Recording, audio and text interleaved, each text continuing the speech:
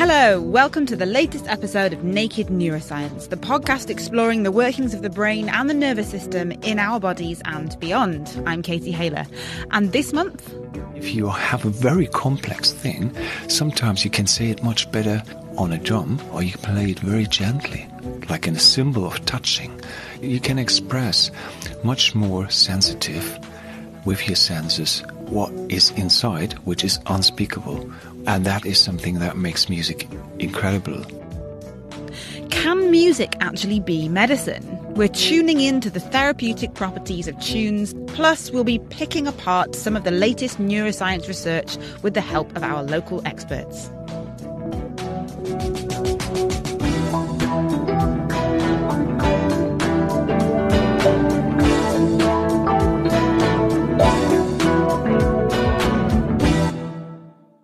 Let's jump straight into some naked neuroscience news with cognitive neuroscientist Duncan Assel from Cambridge University and perceptual psychologist Helen Keyes from Anglia Ruskin University.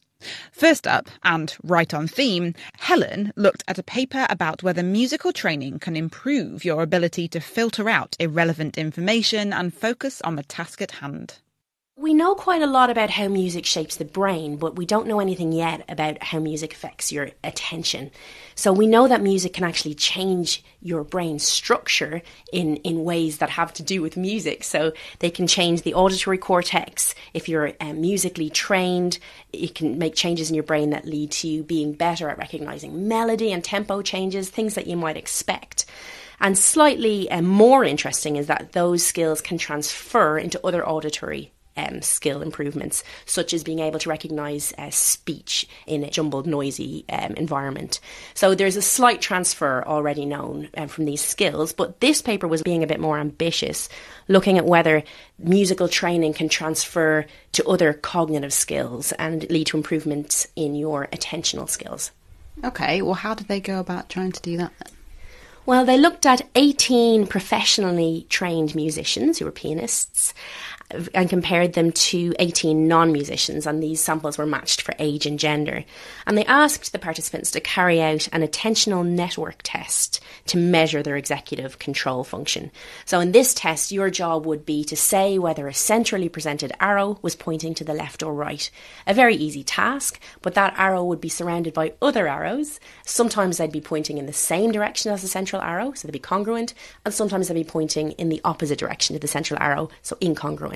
Now, this task is very easy if all the arrows are pointing the same way, but if the central arrow is pointing in a different way from the distractor, flanking arrows, it can take you a little bit longer to focus your control on the central arrow and put the irrelevant, distracting information out of your mind. So that's what this test was measuring, and they found that musicians were more efficient at ignoring the distractor arrows and focusing on the task at hand and getting the answer right more quickly, the direction that the central arrow was pointing. If being a musician is good for our ability to attend to things, does that mean we should all be teaching our kids to play the piano? It depends on your perspective. So I would say yes, teach for success. This is a great idea. The tiger parents are correct. So the idea that if you teach your child or train your child to have a sustained attention on a musical task, this might transfer over to other cognitive skills and their ability to focus their attention better. However, I'm sure other psychological colleagues would point out that this can also have negative impacts of putting too much pressure on your children. But from a purely cognitive point of view, yes, this is a very good idea. Duncan? I always think with these sorts of natural experiments, the chicken and the egg problems, and how do we know for sure that it's the musical training that's causing these cognitive changes over time, and not that these cognitive differences are there anyway, then they emerge at different points and in different ways across the lifespan, and that's why they seem to co-occur with the musical playing. I mean, this is an excellent question, and it's addressed by the paper in two ways. So firstly, they ran additional analyses to show that the number of years of musical training that you have is strongly correlated with this improved cognitive function. So that suggests that it might be the training that's driving the effect. But I think you're right. It's very difficult to say, especially with classically trained musicians, whether it's, an educational effect or something else happening here to drive this. The only study that I can think of that would support the idea that it's the training driving the improvement, is a study that looked at 70 children who were between the ages of 5 and 7. And some of these children showed an interest in taking up musical training and some of them didn't. And at that particular stage, no differences, no cognitive differences or musical differences even were observed in that group at that stage. So it's not fantastically concrete evidence, but it is suggesting that you can take people with the same baseline and musical training can perhaps have this positive effect. Helen Keyes there. And we'll be coming back to music a little later on. Now, the human brain is amazingly complex, and a core question in neuroscience is how these billions of neurons can perform a variety of cognitive tasks in different ways. The mapping between the brain and these different tasks is not straightforward. For example, a small amount of damage to one person's brain could significantly affect their cognition, but the inverse could be true in someone else. Now, scientists have actually built an artificial brain in order to study this mapping. So, first question, how on earth do you build a brain? A brain cell in this pretend brain is, imagine it just like a circle on a piece of paper. We could draw it out. But at a computational level, it's just a simple equation. And usually it's a learning equation. So it takes information in and it adjusts itself depending upon what it's just received, and then it sends on a message or an answer to the equation onto the next neuron, and so on. And so we can then imagine that we have a whole sheet of those neurons, a whole sheet of those circles, each with an equation. Then, of course, we can layer the sheets up to create multiple different layers of our pretend neural network. And that, in essence, is how the simulation works. Okay, so you've got this pretend brain, this highly complex system. What did they do with it? Well, they trained this pretend system to perform multiple different cognitive tasks by giving the brain input and then checking its output. And gradually, over many thousands of iterations, they managed to train it to perform 20 different tasks, some memory tasks, some inhibition tasks, some attention tasks, some target detection tasks. And when they had trained it to perform these different tasks, they could then explore what has this neural network learnt and how is it able to do this. And they found some really important things. So the first amazing thing is that it can do it. Is that it can be so flexible that it can perform these 20 different tasks really well. That is a first, and that's surprising. The second thing they learnt is that naturally emerge these different types of neurons or different types of brain cells within the network that are for different functions. So, for instance, some of them seem to be really important for the inhibition tasks. Others seem to be really important for the memory tasks, just like you might expect to find in the real brain. Third thing they found is that some of the tasks will share neurons. So there seem to be some general purpose neurons. We know that's true in the real brain also. The fourth thing they learned was that the system learned to combine different clusters of networks to perform really complex tasks. So it learned that you can perform really complex tasks by combining much simpler tasks. Again, that's something that the real brain does too. And finally, they were able to show that you can damage this simulated brain in different ways. And the patterns of impairment to performance that will produce are really similar to the patterns that you get when real people experience brain damage. So there's some really key, surprising, and kind of quite groundbreaking findings from their analysis. First of all, that's amazing. We've got a pretend brain going on in a computer. Looking ahead, what kinds of applications could this be used for? Could you get to the stage where, if it's good enough, you can test out treatments on a pretend brain before testing it on a real brain? I think artificial intelligence often gets a really bad rap. You know, it's going to steal your credit card details and steal your job and so on. But actually, it's an amazingly powerful tool that we can use to all sorts of brilliant ends. So from a scientific perspective, it gives us a great way of exploring how the brain might work and provides us with a way of interrogating that system in a way that you can't do with a real human being. So, for instance, in our lab, when we're designing new tasks or new experiments, we not only run them with human beings, we also run them using these kinds of simulations so that we can compare and contrast how the two systems are doing it. So that means that we make a lot more progress in our understanding of what's really going on under the bonnet. And you can start to simulate things. So, for example, Maybe we could simulate different kinds of environments that children might grow up in by simulating the way in which we train the network. And that's the kind of thing that we would never be able to do as an experiment ourselves. But because we can simulate a brain, we can experiment with it in all sorts of incredible ways to reveal new insights about how the brain works, how it develops, how it recovers from damage, and potentially, in theory, what kinds of interventions might be beneficial to create a more robust or a more resilient system in the future. Is it fair to say that even though this pretend brain is incredibly sophisticated, there's always going to be room for a bit of human error? Because I guess there's always going to be a coder behind the equations that have gone into it in the first place. In essence, even as complex and sophisticated as this particular simulation is, it's still not a patch on the real thing.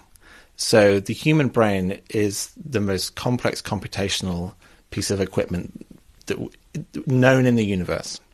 And so simulating it in this simple way is really useful from a scientific perspective, but it would always be a bit of a simplification relative to the real thing. That doesn't mean it's not useful. It still is massively useful.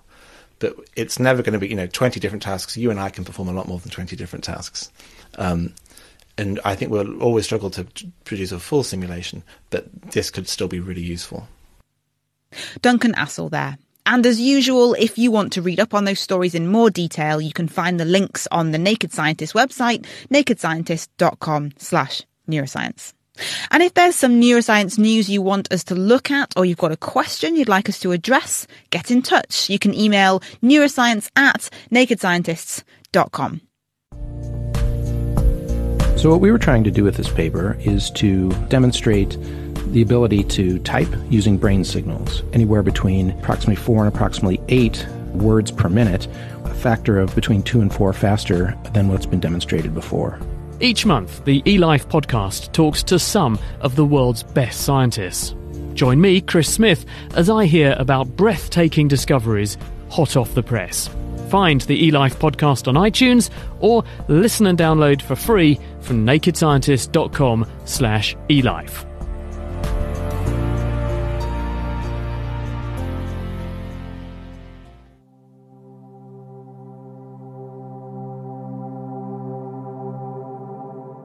Whether it's basement jacks or Beethoven, jazz or punk rock, every day billions of us enjoy listening to and playing music. But can this ancient art form be used therapeutically to benefit our health? This month, Naked Neuroscience is putting music therapy under the microscope.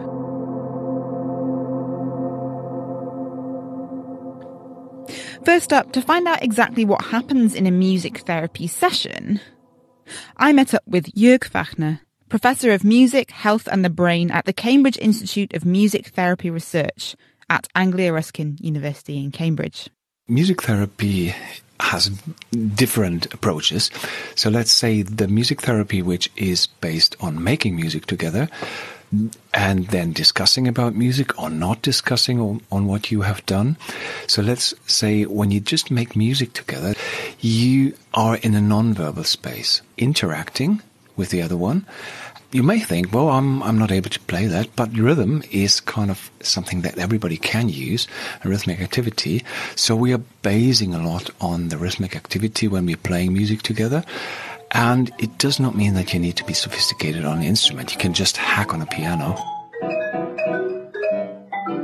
Then, of course, the therapist would just join in and try to get the pace of your whatever you do on the piano, When you start playing single notes, the therapist gets in and plays or just gives you a certain range of harmony and you can add melodies onto it. So these are things that we are doing when we do music together. We just may sing songs together which are of importance for that person because we know that this is now that therapist, when he has spoken with that person before, that this song is of value for him or for her. So it is quite interactive, situated, so you can adapt completely to the other one in that situation. With the music, you can play music that will cheer the person up, or you can calm somebody down that is agitated in a way. So you can use the properties of music in an interactive context to bring somebody to a goal that you want to set or that the other one wants to achieve. There are various different types of therapy, talking therapy, for instance, or maybe medication. Why use music to tackle a problem rather than other techniques? Music is the language of the emotions. So the way that you can say something in the music is different to using words. So I'm trying to say something now which makes sense, but if you have a very complex thing, sometimes you can say it much better like an emotion that you can't express, but if you can play it very strongly on a drum, or you can play it very gently, which is like a symbol of touching, you can express much more sensitive with your senses what is inside, which is unspeakable, which you can bring out. And that is something that makes music incredible as a tool to express yourself. So that's the emotion, and then attention on what you're listening to, and then joining in with others. You know, you don't need to speak. People who don't have the social techniques, talking properly, expressing, what they want to say properly, they may be able just to express themselves much better in the music. So music for them is a proxy, or can be a proxy to express things. I know you're interested in neurodegenerative diseases like dementia, for instance. Mm-hmm. Dementia, once dementia kicks in, then the brain degenerates. And of course, with that, then we have mental health problems coming in. So you can't express what you want to say. You may not remember properly what you once knew. You may not be able to do things that you were able to do. And that, of course, is causing distress. And you're emotionally disturbed. You feel something's not working, so my body is not doing what I am used to do. As you can become very depressed, you will be isolated in a way and not functioning in the society as you were. And you know exactly every hour, every minute that this is the case now.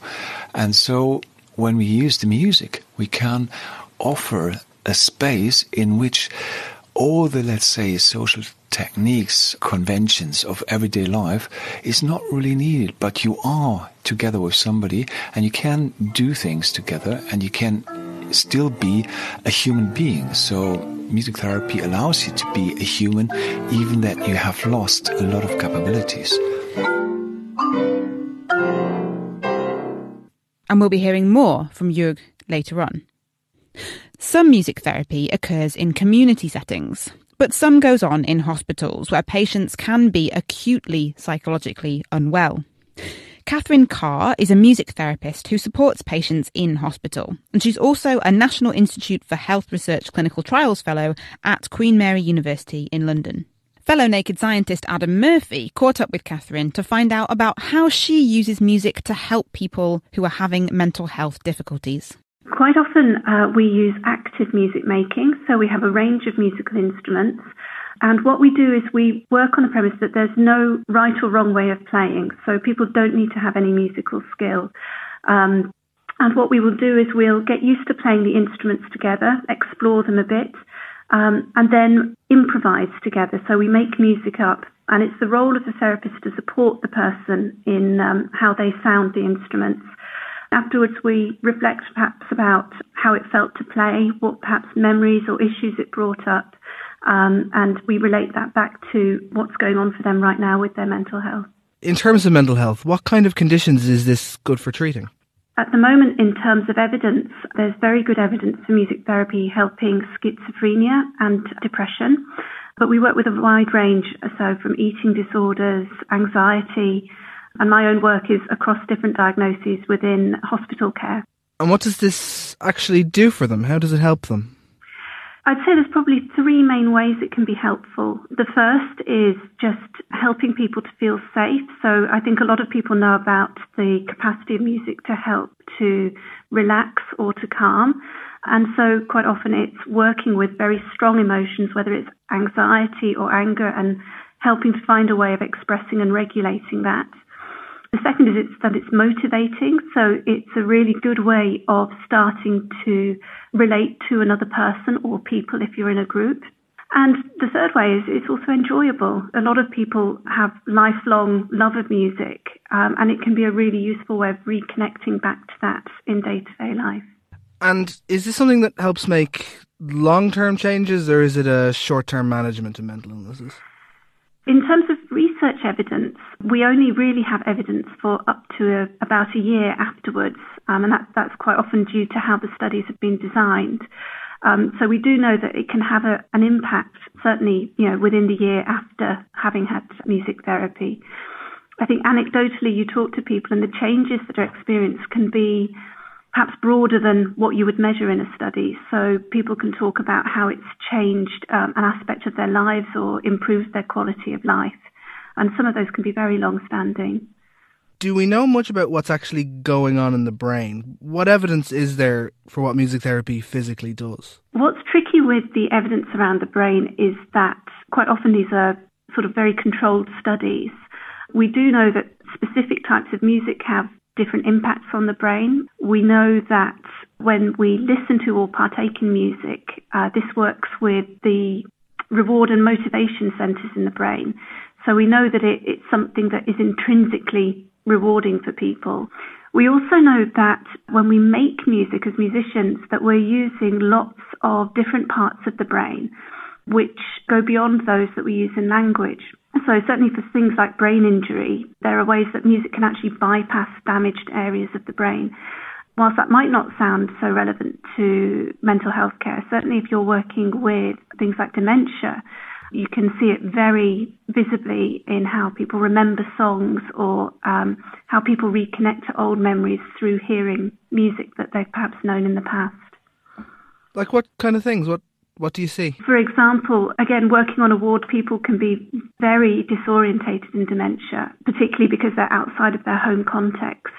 So a song that they perhaps know or remember can mean that they go from being very withdrawn, very low, to starting to communicate with other people. They'll certainly remember all the words to the songs. And so you can have these very lovely shared experiences with people on the ward. And quite often that leads to talking about aspects of their lives that are important that you wouldn't get in conversation without having had that musical interaction. Catherine Carr there. Now, to delve deeper into the neuroscientific evidence of music therapy, I returned to Jörg, who told me what he's currently working on. Well, the brain research into music therapy is starting. We do more and more. There's a lot of research investigating particular scenarios and then see how that is, changing the brain. But what we've seen, for instance, in a depression study that we've done in Finland, when you look at asymmetries of the brain, for instance, that the group that received music therapy in the resting state recording, so the one which is not related to any activity, just when you sit and have your eyes closed, and that is showing how the brain is wired in the moment, was different after music therapy for 20 times, 2 times, 1 hour per week. So it had an influence on the brain processing per se. And that is something that is quite important. And we have more and more studies that show that music, first of all, doesn't change the brain. We know that the training changes the brain, but then that the doing music is making a difference, even with short dosages, to brain activity. And that is very promising. And that's why we're doing the research into that. And that's why we, for instance, also look in how it is when we interact in music.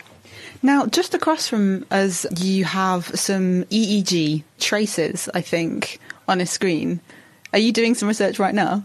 Exactly. My colleague, Dr. Maitov, is currently investigating a improvisation that a dementia patient has done, and we had 2 EEG caps on the heads of the therapist and on the patient, and then they were playing music together, they were drumming, and then we recorded the electroencephalogram, so the brain activity.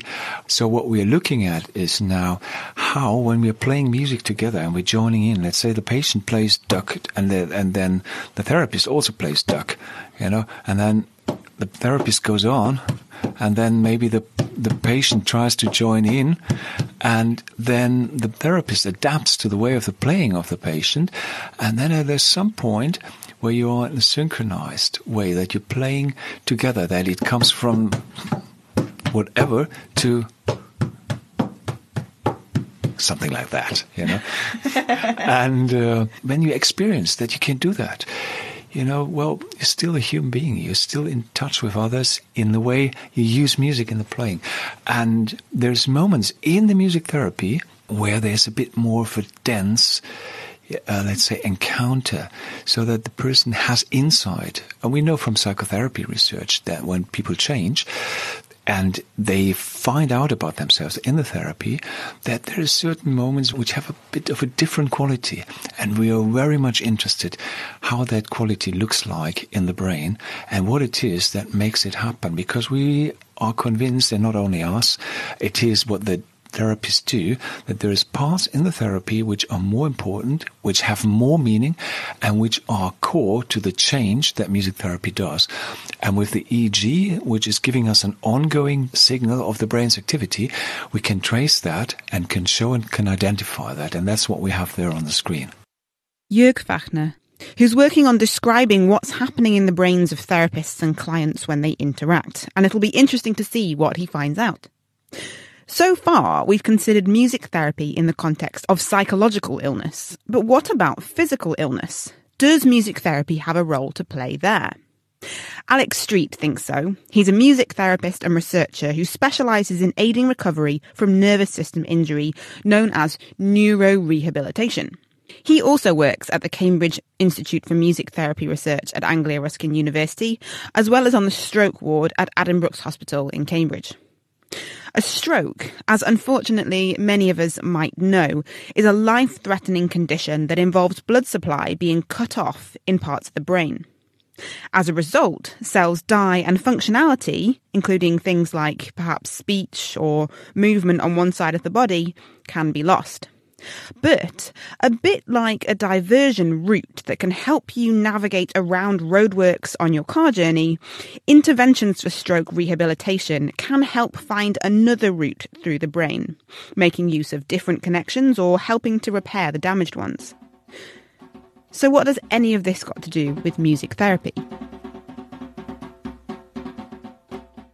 Let's say it's affected their left side of their brain, where the parts for speech are mainly represented, and so they can't speak anymore. But because of singing being something that it uses both halves of the brain and more of the whole brain, sometimes somebody who can't speak can actually sing instead.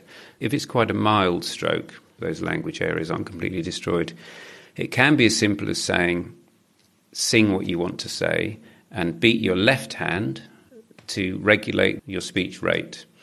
I've encountered this sometimes where I can say, well, if you could have anything to eat now, what would you eat? And I've assessed that they can understand language, but they just can't speak. And they'll be able to tap and say, a cheese sandwich. And so then they can use that as a strategy to help them to communicate. And sometimes then there's some spontaneous recovery, and sometimes they need to do more of those kinds of exercises so that those parts of the brain actually become repaired, or they use other pathways, other connections in the brain that then become more strongly connected with the speech areas. It sounds like it's almost this kind of innate mechanism that we've got. I don't know if that's massively accurate. It feels like it should be. Yes, well, we can all perceive rhythm. We can tell when there's a regular beat, depending on how damaged certain areas are. We can tell when there's a change in rhythm. So from something like to...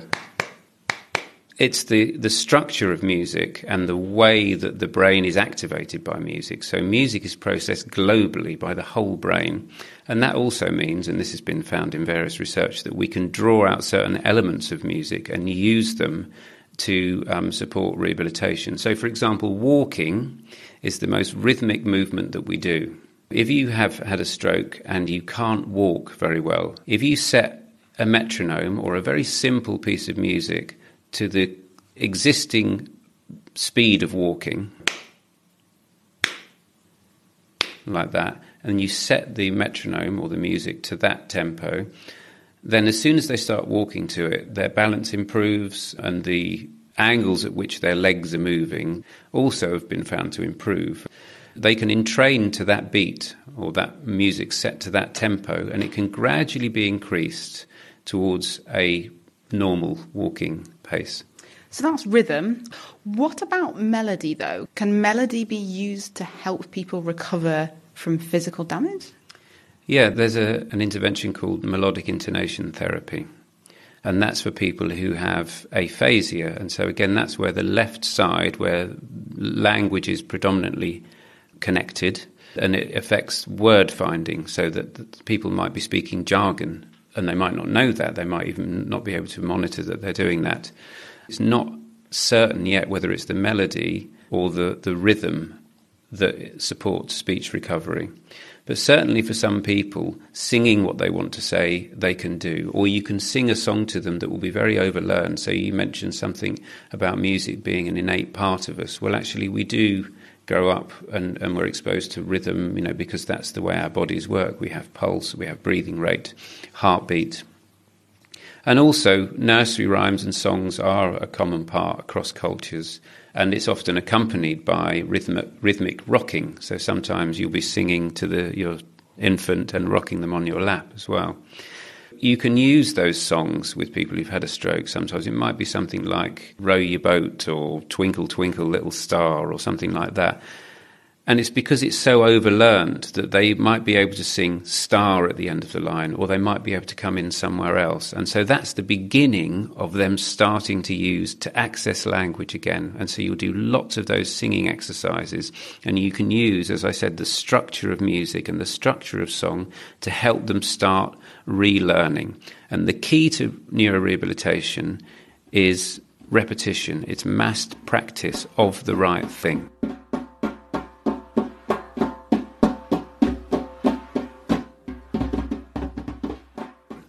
Any musician will know that they've achieved those skills in moving their fingers and whatever skills are needed to play the instrument that they're playing through hours and hours and hours of practice. As someone who learnt the cello for a number of years, I can completely relate to that. A lot of practice. Anybody who's working in neurorehabilitation is trying to do the same with that patient. They're trying to give them the government recommendation, 45 minutes a day, 5 days a week, for as long as improvement can be observed or measured. I worked with somebody who now is doing very well and had very little movement in left arm. We ran a group every week that was co-facilitated by physiotherapy assistants. It's been running for over a year now. I saw him individually sometimes, but mainly in the group, and his range of movement, so how far he could reach, how he could grasp, the whole movement has increased dramatically. And he didn't really have any other arm rehabilitation while he was there. It's really devastating for people when they have something like a stroke. It's not from an accident or something. It just happens. So it's particularly cruel event, really, to experience. If we talk about the theoretical person who's had a stroke, I'm guessing they're on all sorts of other interventions. Physiotherapy, maybe they're on medication. Where does music therapy fit in? Let's say somebody can't move their arm very well. So often with stroke, one half of the body will be affected. So being asked to repeat the same arm movement again and again and again in physio, and they do use other things like sports equipment and things like that, if they're doing it to a beat, it actually becomes much easier because it's a temporal framework. They know when they've got to move their arm, when it's going to hit the target or the object that they're going to try and grasp and pick up, and then when it returns back again. So that's one thing. The other thing is that you can then do that as an interaction. So I might be playing something with a very strong pulse while they're performing that arm movement, and that arm movement results in them playing an instrument. So they reach out and they hit a drum, boom, like that, and I'm playing a chord sequence or something on the guitar while they're doing that. And so they're not actually as conscious of how much they're repeating that movement because they're playing music with me by performing that arm movement. If you're playing a piece of music at 60 beats per minute and the person is hitting a drum on every beat in a 4/4 time, and you do that for 3 minutes, that's 180 times that they've hit that drum.